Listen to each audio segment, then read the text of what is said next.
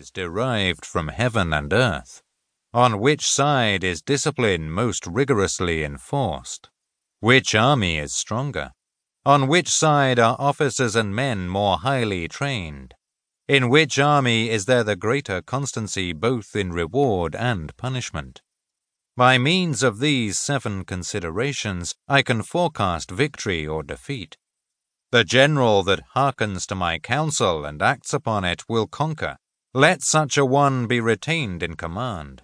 The general that hearkens not to my counsel nor acts upon it will suffer defeat. Let such a one be dismissed. While heeding the profit of my counsel, avail yourself also of any helpful circumstances over and beyond the ordinary rules. According as circumstances are favorable, one should modify one's plans. All warfare is based on deception. Hence, when able to attack, we must seem unable.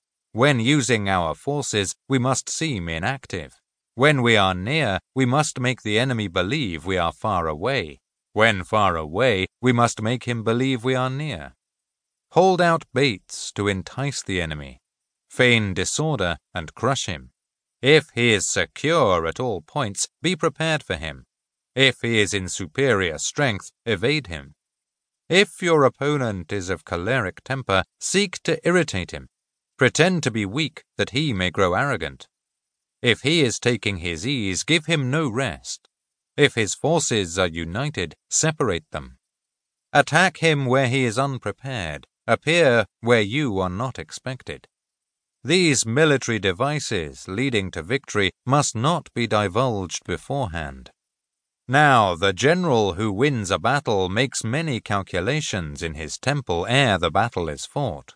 The general who loses a battle makes but few calculations beforehand. Thus do many calculations lead to victory, and few calculations to defeat.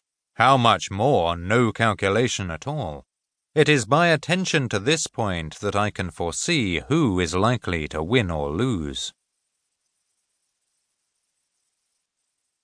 Chapter 2. Waging War.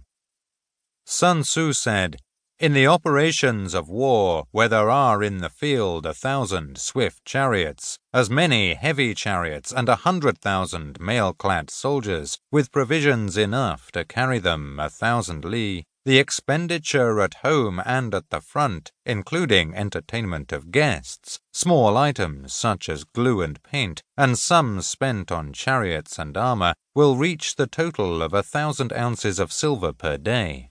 Such is the cost of raising an army of 100,000 men.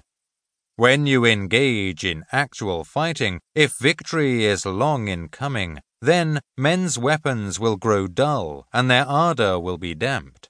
If you lay siege to a town, you will exhaust your strength. Again, if the campaign is protracted, the resources of the state will not be equal to the strain.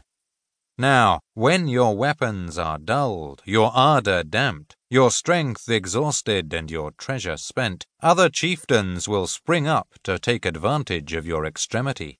Then no man, however wise, will be able to avert the consequences that must ensue. Thus, though we have heard of stupid haste in war, cleverness has never been seen associated with long delays. There is no instance of a country having benefited from prolonged warfare. It is only one who is thoroughly acquainted with the evils of war that can thoroughly understand the profitable way of carrying it on. The skillful soldier does not raise a second levy, neither are his supply wagons loaded more than twice. Bring war material with you from home, but forage on the enemy. Thus, the army will have food enough for its needs. Poverty of the state exchequer causes an army to be maintained by contributions from a distance. Contributing to maintain an army at a distance causes the people to be impoverished. On the other hand, the proximity of an army causes prices to go up, and high prices cause the people's substance to be drained away. When their substance is drained away, the peasantry will be afflicted by heavy exactions. With this loss of substance and exhaustion of strength, the homes of the people will be stripped bare.